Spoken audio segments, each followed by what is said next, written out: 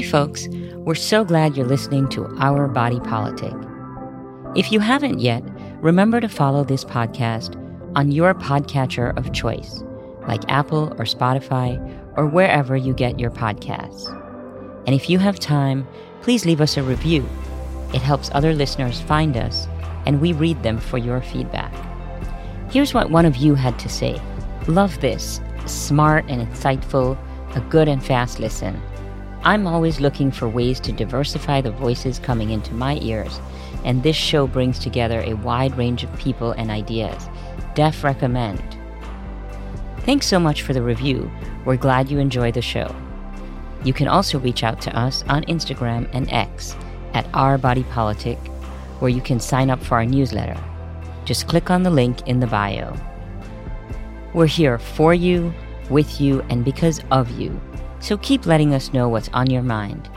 Thanks for listening. This is Our Body Politic. I'm Sayu Bhojwani, founder of Women's Democracy Lab, sitting in for Farai Chidea.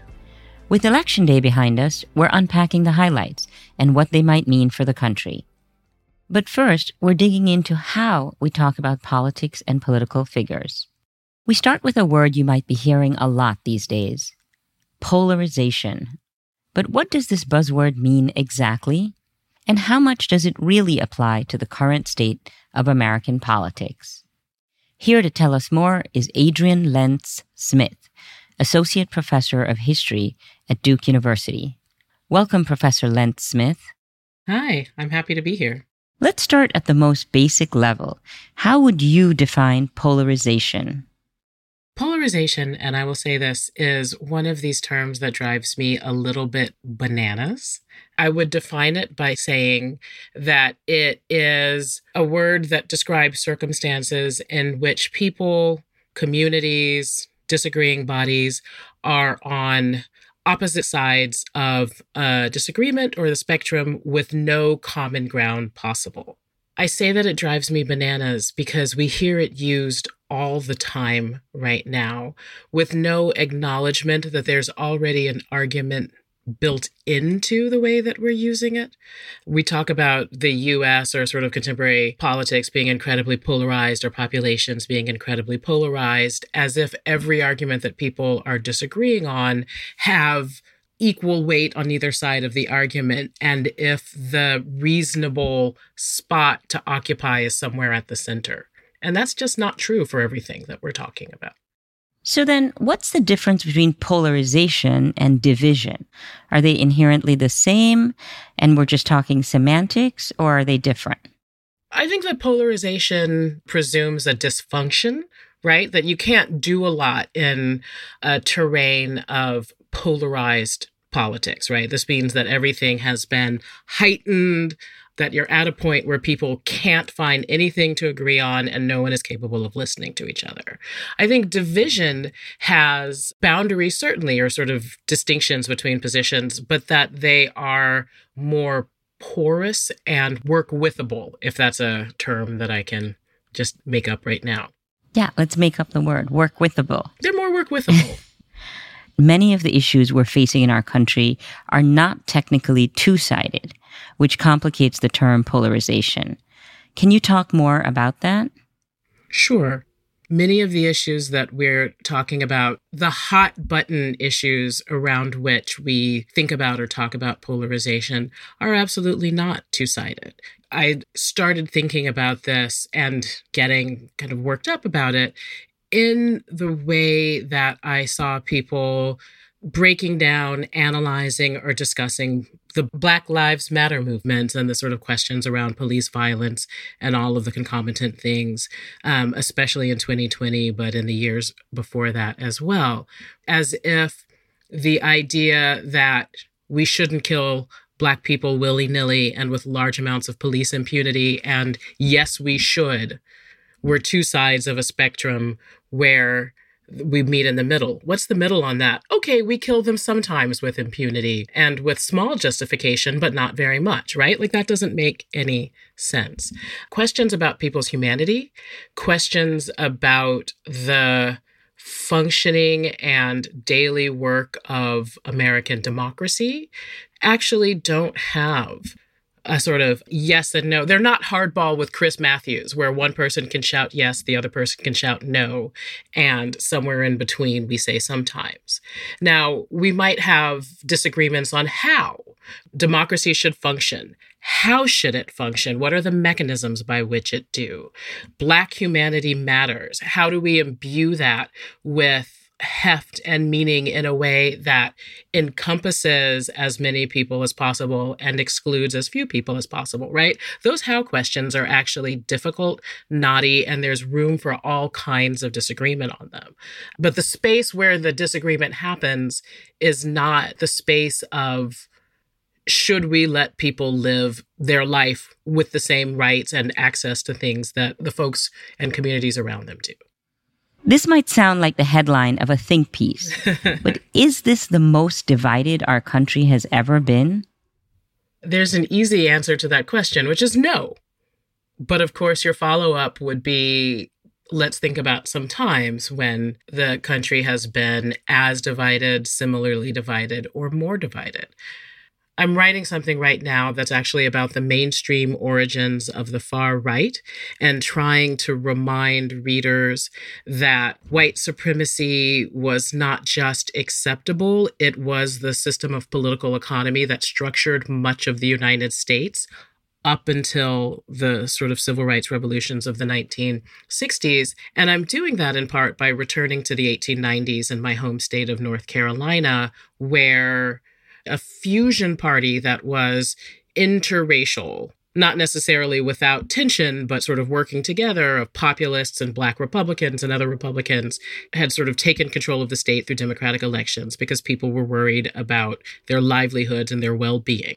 That fusion party was overthrown in the late 1890s through a campaign that structured itself around the language of white supremacy and argued to people that their responsibilities to their race as white men trumped any kind of concerns they had about their material well-being. Those campaigns were deadly. They involved paramilitary groups. They involved threatening people to keep them from going to the polls, threatening people who were at the polls, and telling folks who defied them, white and Black, that if they didn't vote correctly, they'd be run out of the state on a rail. That was, in some ways, an extreme example of political division and polarization, where there was a vision for how to restore peace and get people in line, but it was one that required the subordination of Black citizenship and many everyday white people working against their own interests. It's 100 years plus now, but that 100 years doesn't feel as far when you start thinking about its residual effects. So when we talk about where we are as a country, you say that we're experiencing what historian Dan T. Carter referred to as the politics of rage. He centered that term in his book around George Wallace, the former governor of Alabama. In the name of the greatest people that have ever trod this earth, I draw the line in the dust and toss the gauntlet before the feet of tyranny, and I say segregation now, segregation tomorrow, and segregation forever. So when we say the politics of rage, what does that mean? The politics of rage, meaning the mobilizing and marshaling of white resentment and a sense of precarity where people are looking for easy places to place the source of their problems, as opposed to being offered the tools to work through and work out where those problems actually lie. George Wallace is a really interesting person to think about. There's no doubt in my mind that George Wallace was a racist in the way that many people of his age and time were. But at the same time, Wallace was also a very savvy politician who understood how to work up a crowd in his support. And the politics of white supremacy, the politics of rage in the late 1960s, didn't just secure his position in Alabama, it made him a really viable presidential candidate in the 1968 election. It gave him a national platform. But when the civil rights legislation of the 1960s meant that there was a Black electorate in Alabama who mattered, Wallace's tone shifted. Maybe that was truly a come-to-Jesus moment and a change of heart, or maybe it was someone who understood that he had a different base and had to do different things in order to maintain his hold on politics, right? In that political moment, when the federal government was still in the business of kind of expanding access to the franchise, the politics of rage didn't play to a broad enough voting base to do work. Here we are in 2023. The Voting Rights Act has been disempowered. The racial gerrymandering has disfranchised any number of kind of Black communities.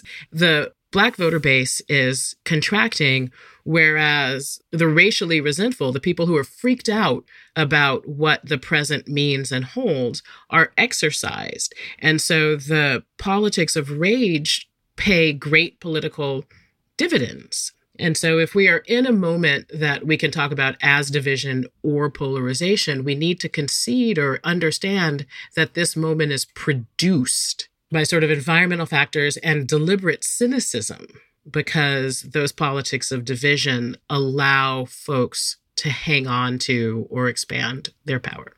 What has happened in history when this politics of rage or such a polarized, divisive state of being goes unchecked?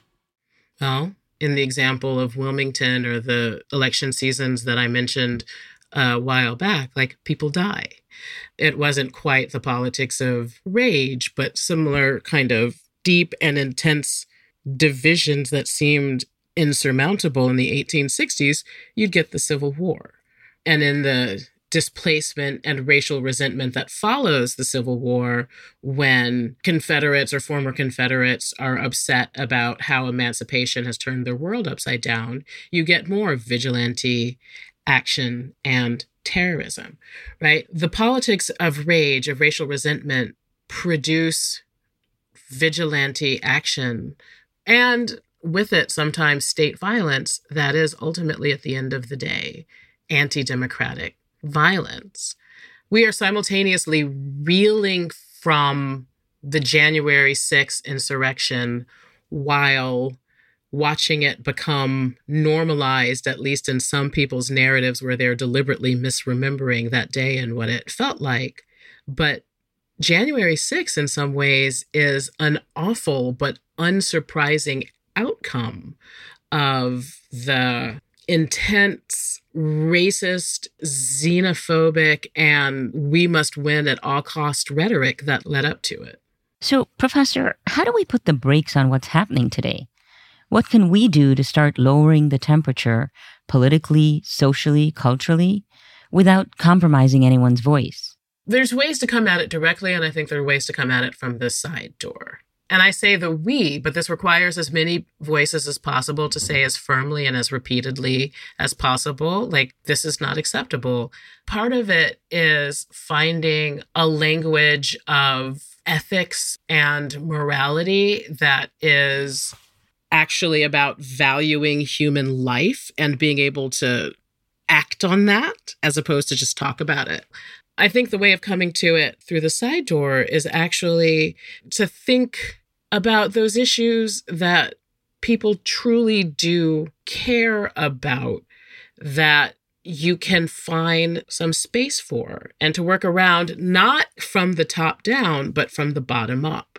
So even as we have these kind of wild showdowns in Congress over budgets and what have you, you have everyday folks who, during the pandemic emergency, were really excited about child tax credits or the free school lunches. So if we can find a way to work on that on the local level and then build up, and to take it out of the language of politics, but just into the language of meat and potatoes and what do you need, I think that's where we'll move the needle. I am very much a 20th century person. and I accept that about myself. I watch my students, the folks younger than I, tend to think that not being in person, but Zooming, hanging out through their DMs on Instagram, what have you, that is a substitute for actually being with humans in what they call meat space. But actually, we need a kind of analog sociality. We need to spend time with one another. You need to actually have that neighbor or that uncle who says really wild things, and you sit with it, and rather than immediately go off or clap back, actually just greet their messy selves with some amount of patience and compassion. And I know that sounds like a very simplistic answer, but I actually think that it matters. I worry that we have broken sociality, and I think the repair work has to happen in community where we can actually be with one another.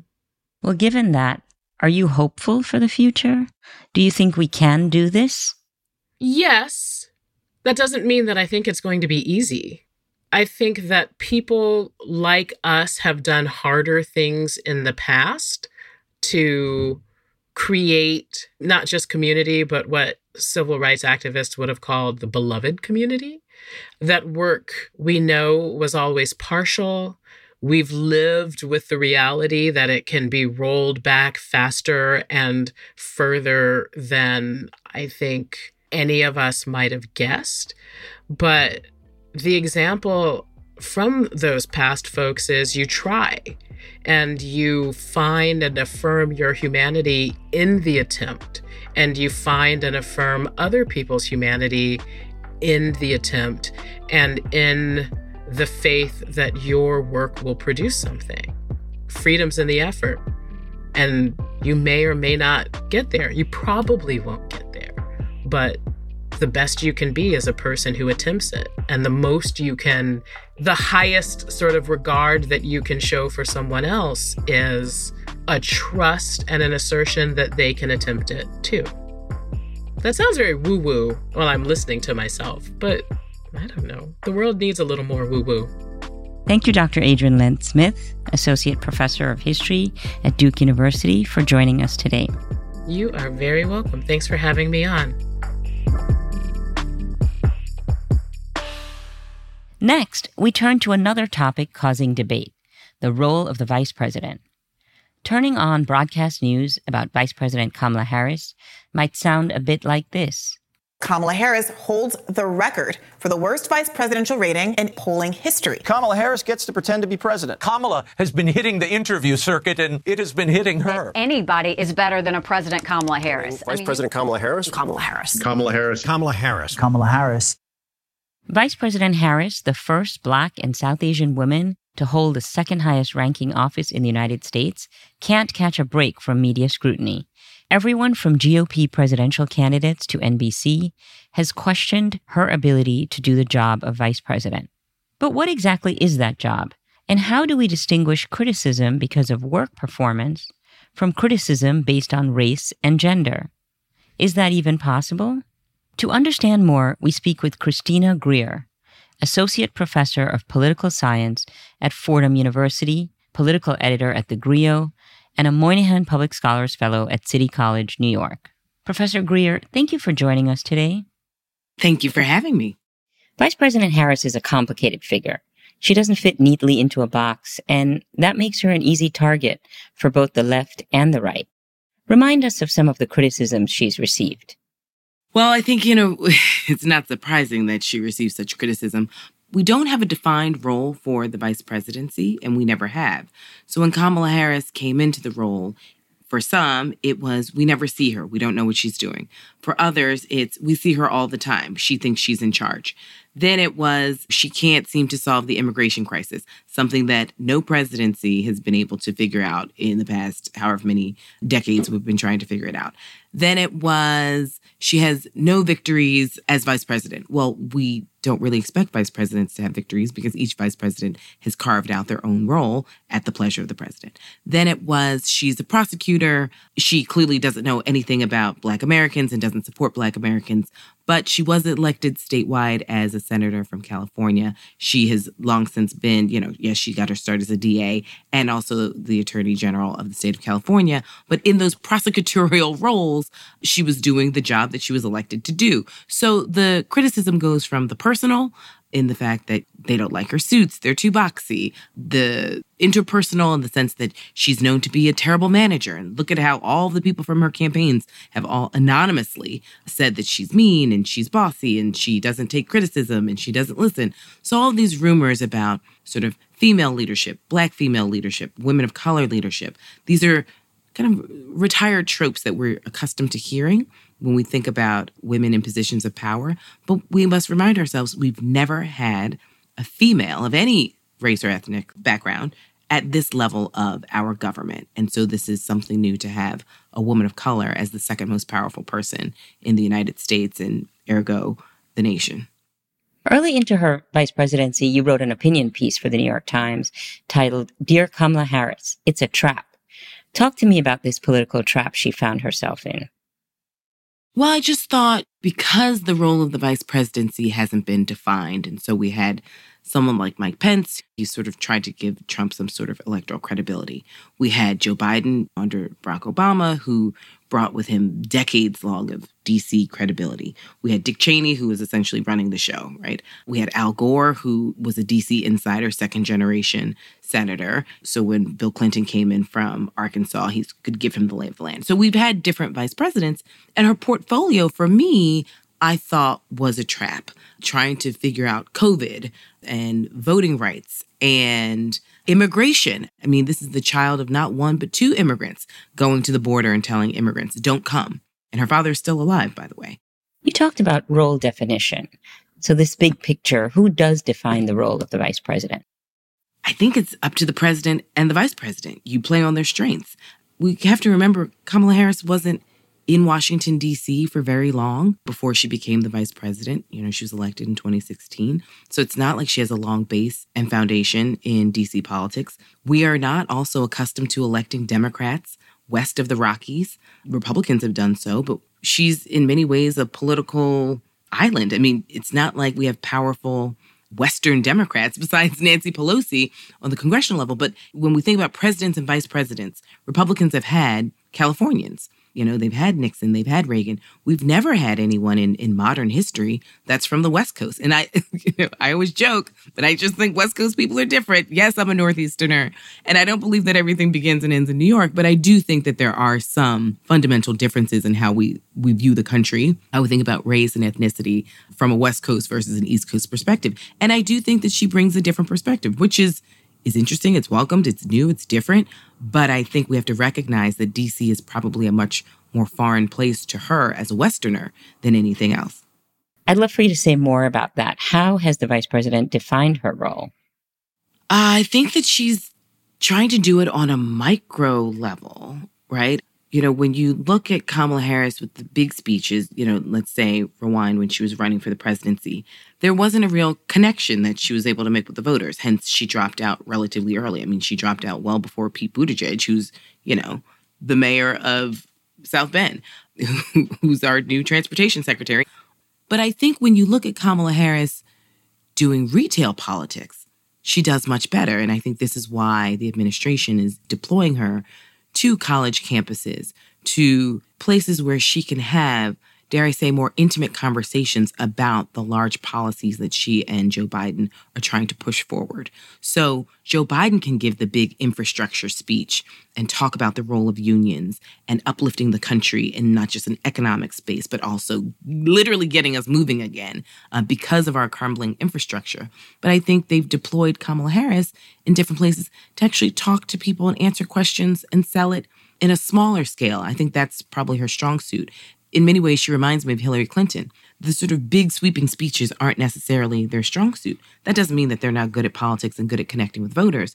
It's just we have to figure out the best way for particular candidates to connect with voters. We know that Barack Obama can be in front of 3 million people and get the crowd moving. That's not for everyone. That's a Bill Clinton, Barack Obama, Stacey Abrams type of personality style. For other people, it's a little smaller and more intimate. Last month, LaFonza Butler, the former president of Emily's List and once the VP's advisor, was sworn in by the vice president to the U.S. Senate after the death of California Senator Dianne Feinstein. Let's listen to a clip of that ceremony. Please raise your right hand. Do you solemnly swear that you will support and defend the Constitution of the United States against all enemies, foreign and domestic, that you will bear true faith and allegiance to the same, that you take the obligation freely, without any mental reservation or purpose of evasion, and that you will well and faithfully discharge the duties of the office upon which you are about to enter, so help you God? I will. Congratulations, Madam Senator. Congratulations. There we go. In an interview with the New York Times, Butler said that the naysayers in the Democratic Party need to, quote, cut the BS. It's disrespectful, and the thing that makes it more disrespectful is that we're talking about a historic VP. In relation to other vice presidents, how do you think she's done? We don't have a defined role of a vice president. So do we want her to be like Dick Cheney? No, because then they'd be clutching their pearls that this black woman's in charge and Joe Biden's not being able to do what he was supposed to do. Do we expect her to be what Joe Biden was to Barack Obama? This is a man who's in Washington, D.C., basically the entire lifespan of the president. So, no, she doesn't have that same level of electoral politics that Joe Biden brought to the vice presidency. So I think that we're comparing apples and steak half the time. You know, what did Mike Pence bring? He was about to be unemployed in Indiana, and he's the only sort of fool who would get on the Trump train. Like, at the time, no respectable Republicans wanted to be his vice president. So it's like, compared to what? And what exactly did you expect her to do in her capacity as the number two? Thank you. I'm so glad I asked that question. But okay.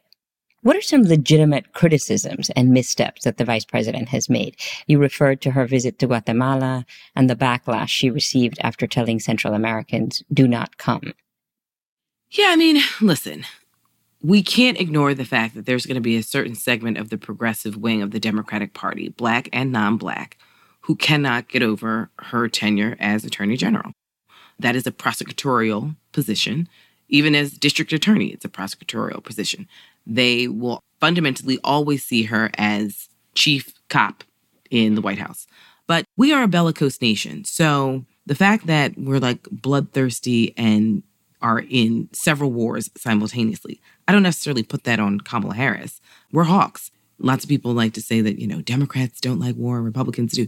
Listen, America as a government doesn't mind a war. We've got a stomach for it. We've essentially been at war almost every year since our inception. So again, to put that on Kamala Harris, I think is a bit unfair.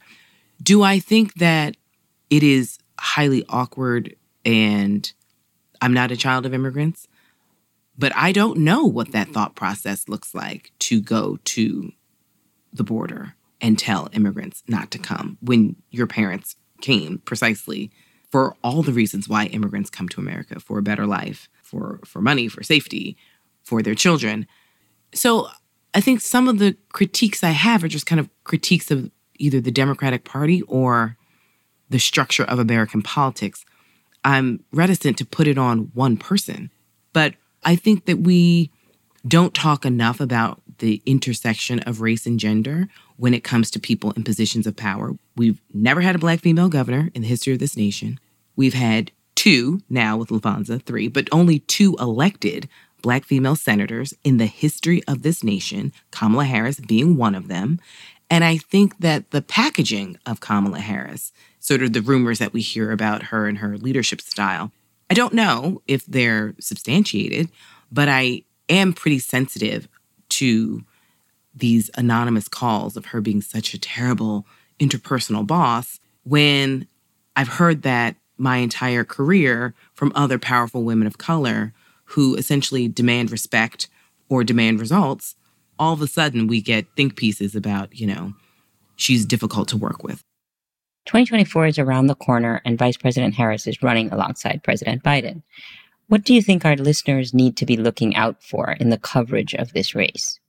Well, I mean, Nikki Haley said the quiet part loud, which is, the Republican strategy, which is, you can't vote for Joe Biden because he's an octogenarian, and a vote for Joe Biden is essentially a vote for Kamala Harris as president. I mean, Nikki Haley basically said, we can't have a woman of color as president. But that's essentially been the Republican boogeyman tactic. If you are even remotely thinking about voting for Joe Biden, you are essentially voting for a Black woman to be president because there's a whatever probability percentage that she might carry out his tenure for whatever reason. I think that we have to be honest about the fact that this country doesn't like people of color, and they definitely don't like women. And we can pretty much go through all the data as to how this country has not been very welcoming or kind to women of color. So that is a strategy that I think Republicans will employ, and I think that it could be effective. I mentioned that in my piece in the New York Times. It's like, ask yourself why you can name every criticism and, Achilles heel of Hillary Clinton and Elizabeth Warren and every sort of powerful, Stacey Abrams, every powerful woman who's ever run for elected office. So I think that we need to be heightened in our understanding about race and gender and how they play out when speaking about this particular vice president. Dr. Christina Greer, political scientist at Fordham University, political editor at the Griot, and a Moynihan Public Scholars Fellow. Thank you for joining us today. Thank you for having me.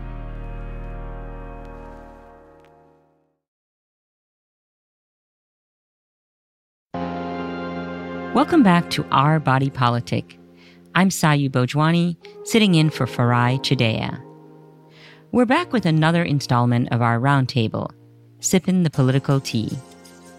We sat down with our guests the day after Election Day to get their take on the results. Let's listen. I'm joined by Andrea Mercado, the executive director of the progressive advocacy organization, Florida Rising. It's good to be with you, Andrea. So nice to be here. And I'm also joined by Pollster, political strategist and commentator, Fernand Amandi. Welcome, Fernand. Thanks to both of you for joining us. Oh, it's my pleasure to be here with you all. Thank you. So we're coming off an eventful election, but before we dive into this week's developments, I want to discuss something else that's important for all elections, redistricting. Andrea, your organization, Florida Rising, is among a handful that have sued the state of Florida over proposed congressional maps going into the next election. Tell us more about this case and where it stands now. Yeah, so we are making our way through the court process. Congressional District 5, which is historically a Black access seat, was redistricted, really undermining Black access in that district. And we are one of the plaintiffs on this lawsuit. And we're hopeful that the old maps will stand and that Governor DeSantis's maps will not be the ones that are used for the 2024 election. But that remains to be seen. And Florida is only one of several states where these legal battles over maps have been playing out over the last few years, right? States like Alabama, Wisconsin, Texas, a long list. Yours is one of many groups taking state lawmakers to court. How do you see the strategy working out so far? I mean, you've given us some updates on where things are. Are you optimistic about where it's going to go? We've seen some success, which, given the composition of our Florida Supreme Court, we don't take any victory for granted. We know we have to celebrate every advance.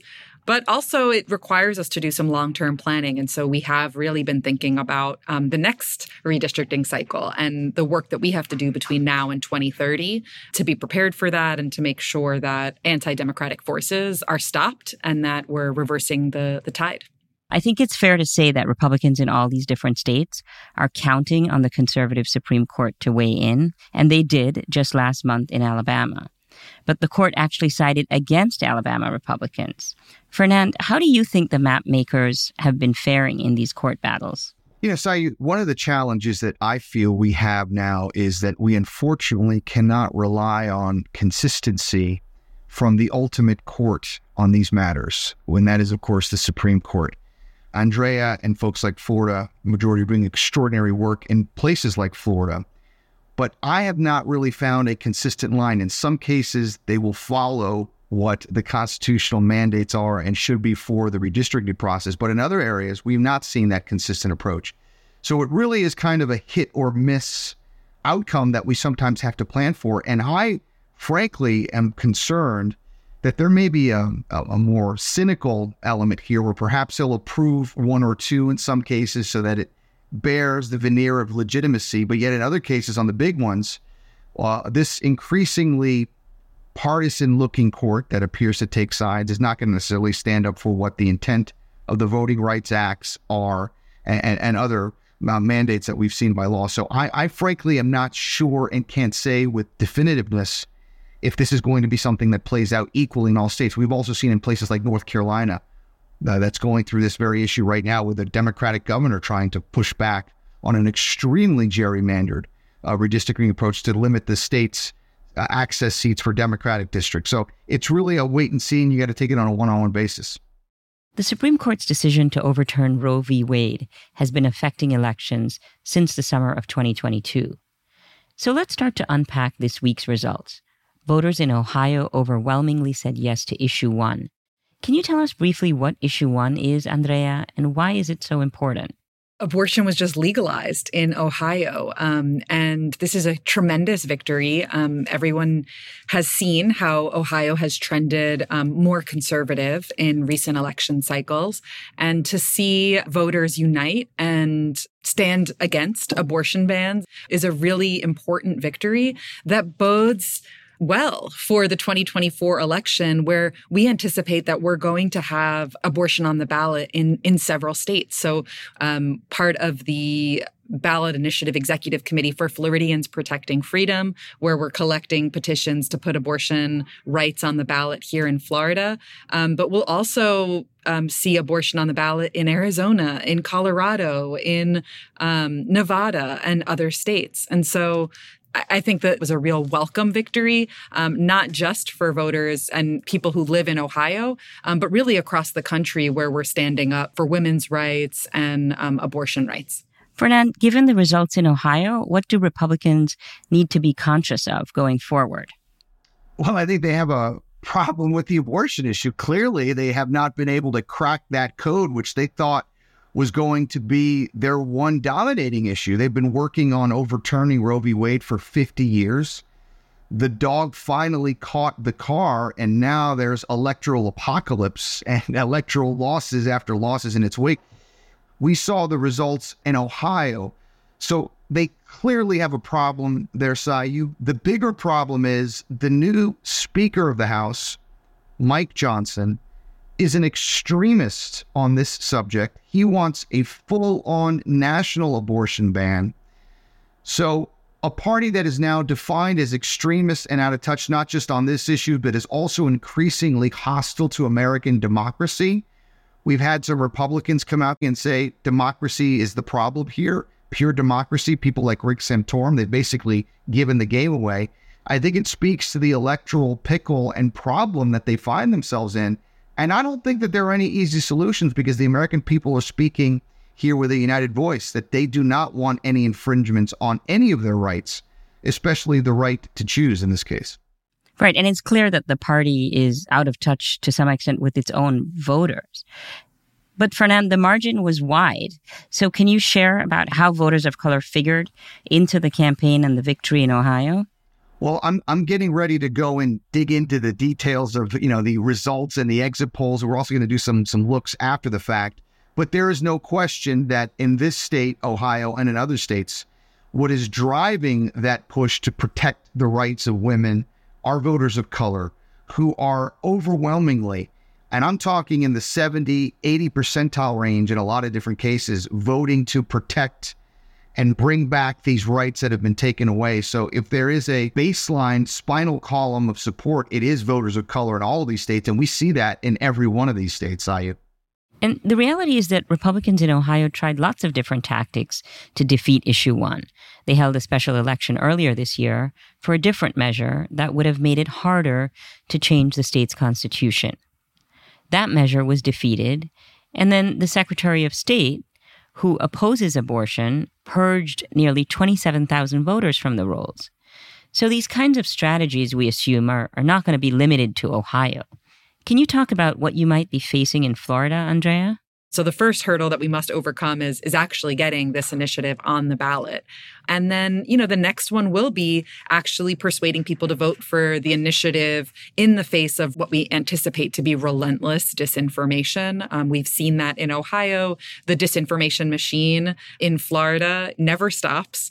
But I think what we have on our side, like when we think about a much more diverse electorate in Florida than in Ohio, we've seen women's rights and abortion winning in country after country in Latin America. You see the decriminalization of abortion, the legalization of abortion, and many people can't fathom that while Latin America is advancing on women's rights, that we're going backwards in this country. And so we are seeing a lot of resonance in the issue in the Latino community, a lot of specific work that is being done in diverse Black communities. We have a large Black immigrant population.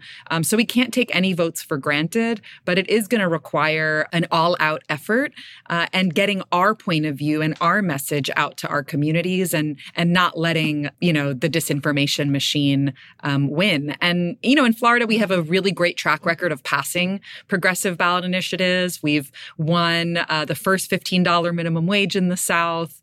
We won Amendment 4 and returning citizens winning their right to vote. We have a history of passing ballot initiatives. And so I think we're really confident that once we get it on the ballot, we'll be able to win this initiative. But it's going to require a tremendous amount of energy and focus. And another state where abortion was indirectly on the ballot was Virginia, where control of the state's General Assembly was on the line. Democrats ended up winning control of both houses, a setback, of course, for Republican Governor Glenn Youngkin. Along with the abortion, LGBTQ plus rights were on the ballot, especially considering that Youngkin, like the Speaker of the House, is pretty anti-LGBTQ. And Fernand, Glenn Youngkin just lost control of the legislature.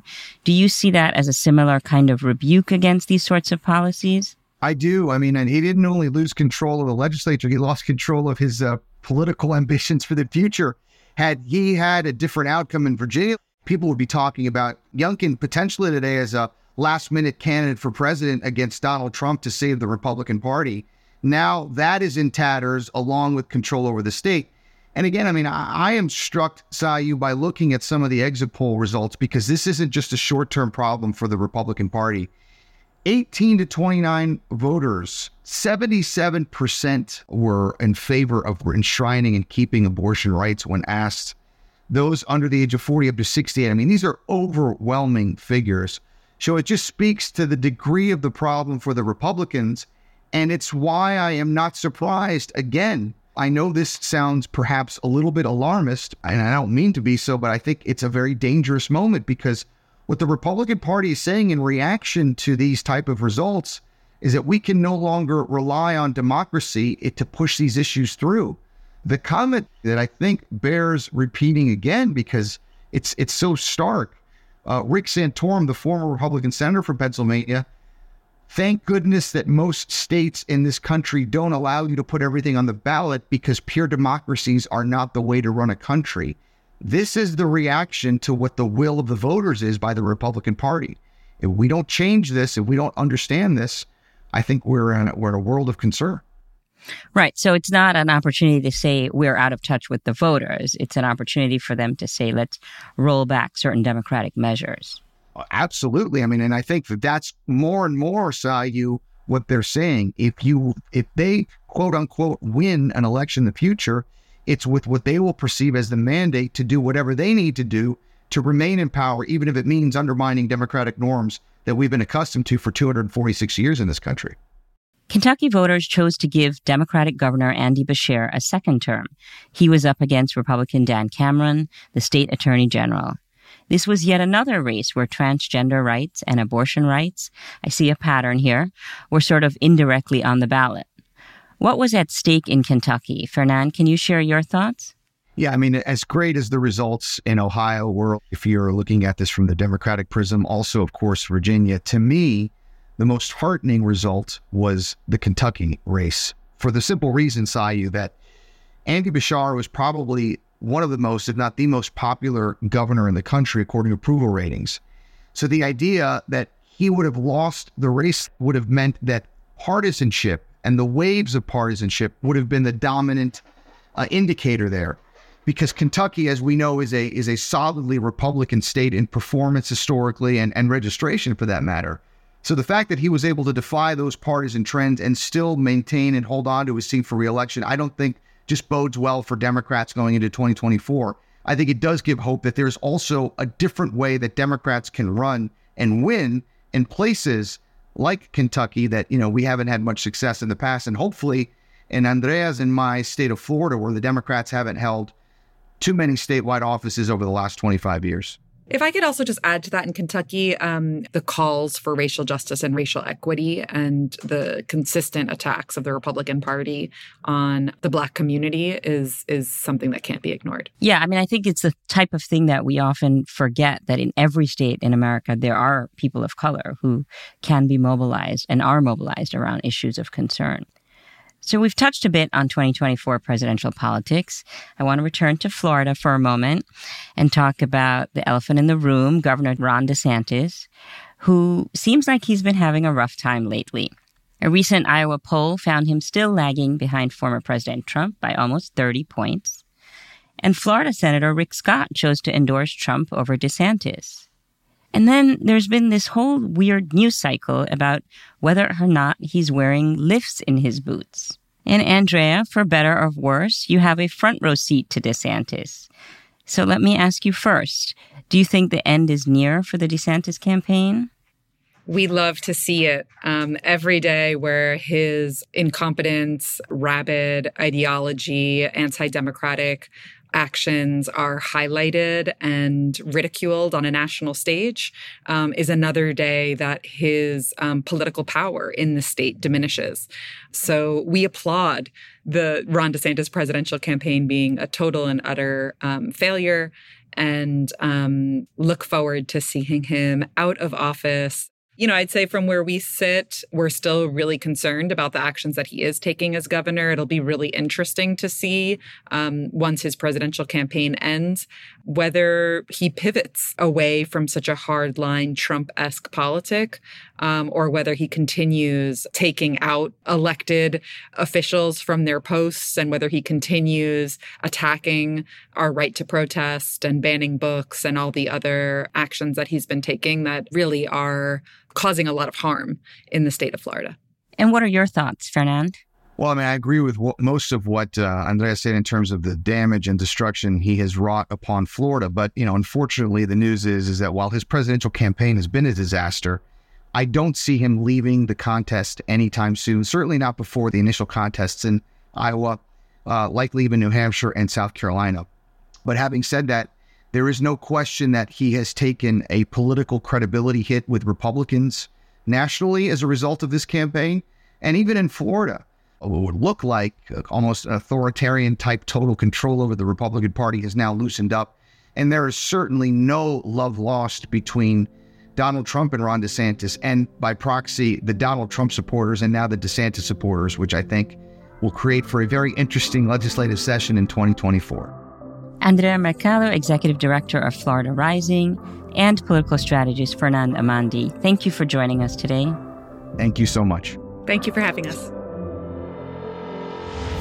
Thanks for listening to Our Body Politic. We're on the air each week and everywhere you listen to podcasts. We'd also like to invite you to sign up for our newsletter, where we share additional insights and resources for the OBP community. Check us out on Instagram at Our Body Politic and click the link in our bio. Our Body Politic is produced by Diaspora Farms and Rococo Punch. I'm today's host, Sayu Bhojwani. Farai Chidea, Nina Spensley, and Shanta Covington are executive producers. Emily J. Daly is our senior producer. Bridget McAllister is our booking producer. Andrea Aswahe, Anne-Marie Awad, Natina Bean, Morgan Givens, Emily Ho, and Monica Morales-Garcia are our producers. Amelia Schanbeck is our fact-checker. Our associate producer is David Escobar. Our technical director is Mike Garth. This program is produced with support from the Sordna Foundation, Ford Foundation, Katie McGrath and J.J. Abrams Family Foundation, Craig Newmark Philanthropies, Meadow Fund, Democracy Fund, Heising Simons Foundation, Schusterman Family Philanthropies, Open Society Foundations, the Henry L. Luce Foundation, Compton Foundation, Harnish Foundation, Pop Culture Collaborative, and from generous contributions from listeners like you.